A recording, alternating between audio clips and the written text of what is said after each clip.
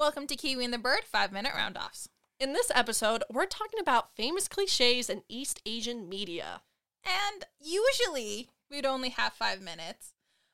Except I'm not going to put on a timer this time. We're basically lying to you. It's going to be longer than 5 minutes. Because see, here's the thing. I have chosen 3 different tropes from East Asian media. And I'm going to show a couple of videos to Taylor to really, prove my point. And to have her basically react to these things. I'm excited and a little bit scared. They're really ridiculous, though. And I'm excited for this. So, timer does not start now. We just don't know how to segue in any way, in any other form. No, we have a script and we like to stick to it. That's true. And when we go off script, it's scary. There's a lot of panic. So the first trope that I have is actually one that we saw in This Time It's Real at the very end, where someone gets some kind of notice or phone call from someone you love is in the hospital, and they've been holding back their feelings for whatever reason, and this is the moment where they truly show it, but the person's actually completely fine. Very specific trope. I have 2 videos on this. Is it implied that they're dead or just severely injured? Both? Oh. Question mark. Oh. Depends on the context. It's been a while since I've seen these. The first one is from probably the most famous K-drama. Arguably the most famous K-drama. It's called Boys Over Flowers.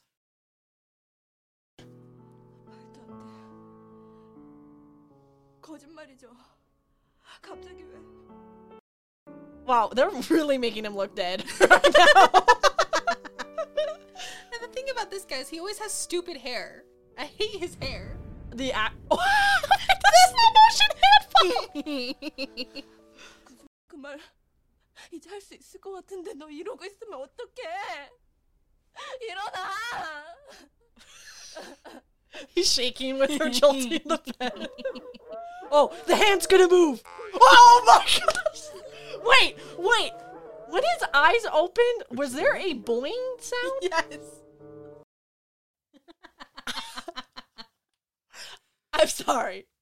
But if a guy ever faked he was basically on death's door and got his friends to really make it seem like this is the end, and I cried and I did a whole speech, then he opened his eyes with a boing sound and then laughed at me, I'd straight up kill him. I would say, you were on death's door a second ago, now you're gonna say hi. Boom! And I'd kill him. But here's the thing. This one became so popular that there's a Chinese version. I think there was the original Japanese version. Then there's Korean, which got really big, which then got a Chinese version, and the most recent is a Thai version. So this is a very, very popular story in East Asia-ish. And a lot of tropes did come from this drama. Please tell me, though, in the other iterations, that there is not the boing sound effect. Yes, there is not the boing sound effect. Oh my goodness, whoever made that creative decision, you just saved humanity. That was the style of K-dramas back then. If you watch any of them from that era, they're gonna have weird sound effects. So the next clip is from a Chinese drama called Go Ahead. It's much more melodrama than it is like rom-com.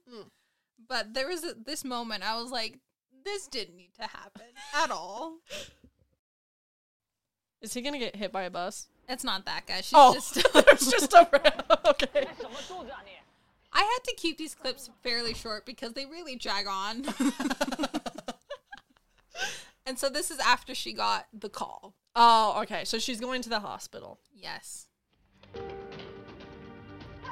The music hits every time. Oh, she disoriented because she's grieving.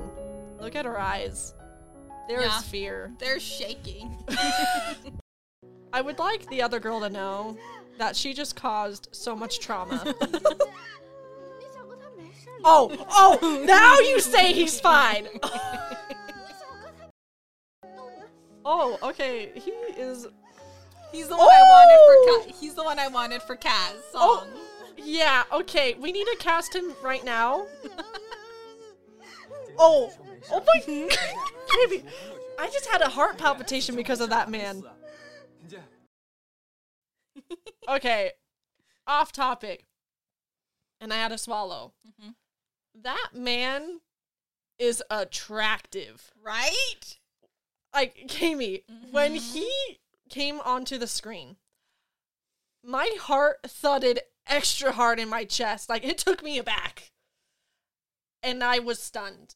And he does need to be Kaz's song from This Time It's Real. I'm telling you, I forget his name, but anytime I see him in a C-drama, I'm like, oh, looks like I'm going to try this one.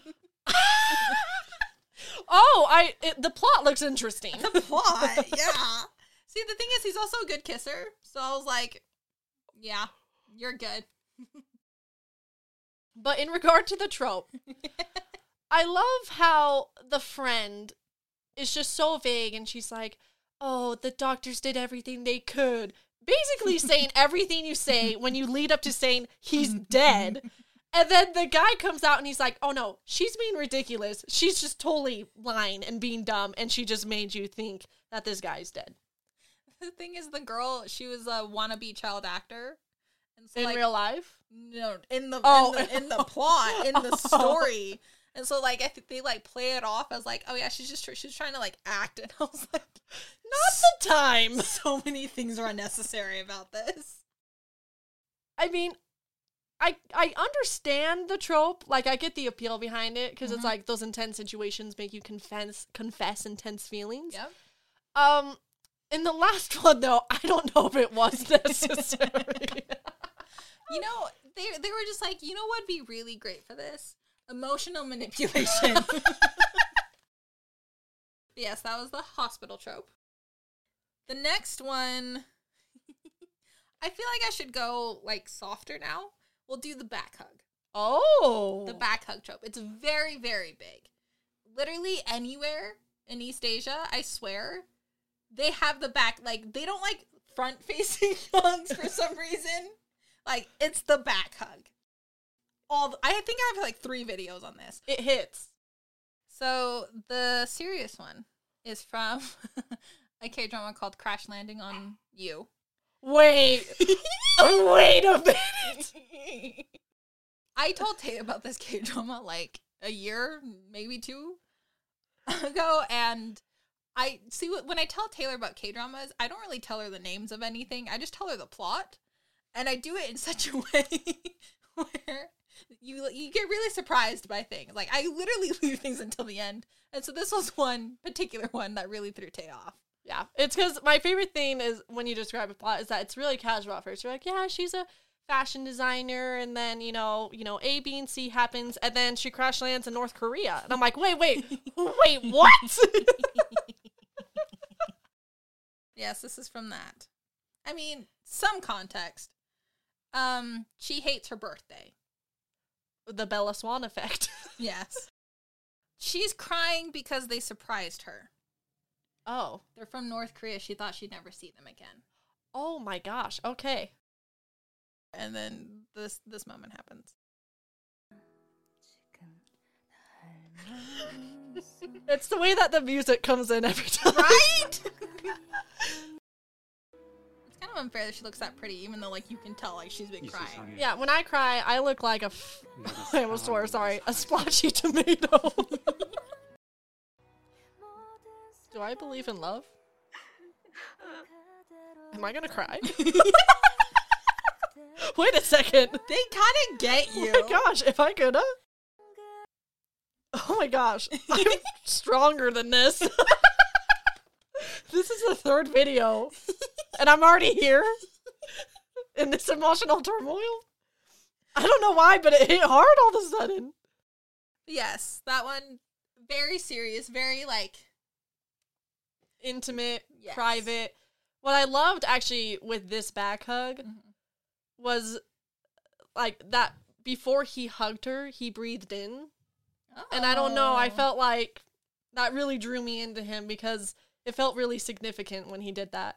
And then he held her, and then the actress did a really good job in making herself seem really safe in that space. And then she grabbed onto his hands, and then he was saying that he loves her birthday because then she was born. it's a very sweet K-drama. It's very, yeah. And the actors obviously have chemistry. They do. Yeah. It's pretty great. And they're married in real life. They Oh, they can give each other back hugs anytime they want now. It's true. Okay. The last trope is probably one of the most cringiest for me. Oh. It's the overreaction to a girl getting hurt. Oh. And this is the last video. Again, it's for the overreaction to them getting hurt. This one's like a little more understandable, but it's also really ridiculous. Okay, this is a Chinese drama. Oh. It's called Falling Into Your Smile. Why is it always falling? Crash landing, falling. They trip a lot. I don't know. This is actually one of my favorite Chinese dramas. This is a terrible clip to show you why this is my favorite. Oh. Because it's really cringy, but it is one of my favorites. That was really loud, sorry. I just heard her yelp. Yep. Oh, everyone's running. Who cares about lunch? Everyone go. Okay, what did she do? There's blood everywhere. Yeah, there should not be that much blood. Watch. Oh, he's picking her up! Bro, she injured her hand, not her legs! Oh, sorry, I forgot. I had to clip this into two because there was a lot of like in between moments. But yes, the first little clip of that is she has a hand injury, so he picks her up. Wait, but how did she even hurt her hand? Opening a present? Oh, you do need context for this one. So she's a famous pro gamer. Okay. They're all pro gamers on a league team, etc. She's been getting a lot of hate. And so someone sent her that package. She thought it was a present. She opened it. There were razor blades in there. Oh, okay. What the heck? So yes, very dangerous. And she cut her fingers and it's like, oh, you're a gamer. Like you can't hurt your hands. Yes. A little more understandable. A little more understandable. She did not need to be picked up. She did not need to be picked up. And there was, once you see the wound, there did not need to be that much blood. 都快把整瓶酒精洒在我手上。 Yeah, to clean it out. 没有我心疼。 And it's just the staring and the music afterwards. Because what do you say to that? Oh my, I mean, She the whole goes, thing. she goes, you don't know how painful that is. He goes, not as painful as my heart. Yeah.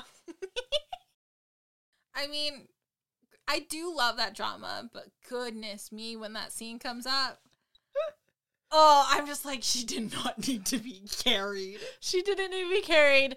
The excess amount of blood, she should be dead. She should have bled out. She should have. And then I would understand your painful heart. Yeah.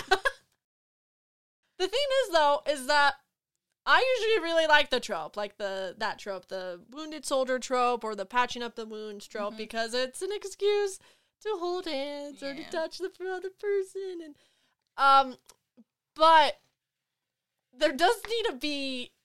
I don't want to say it like this, but I don't know how else to say it. The wound needs to be pretty severe for the trope to work. You know. That's why it's the overreaction. It's the overreaction trope. Like, see, I could have just like put this under like, oh, patching a wound or the person gets hurt. But no, that is not the key. The key point of this is the overreaction.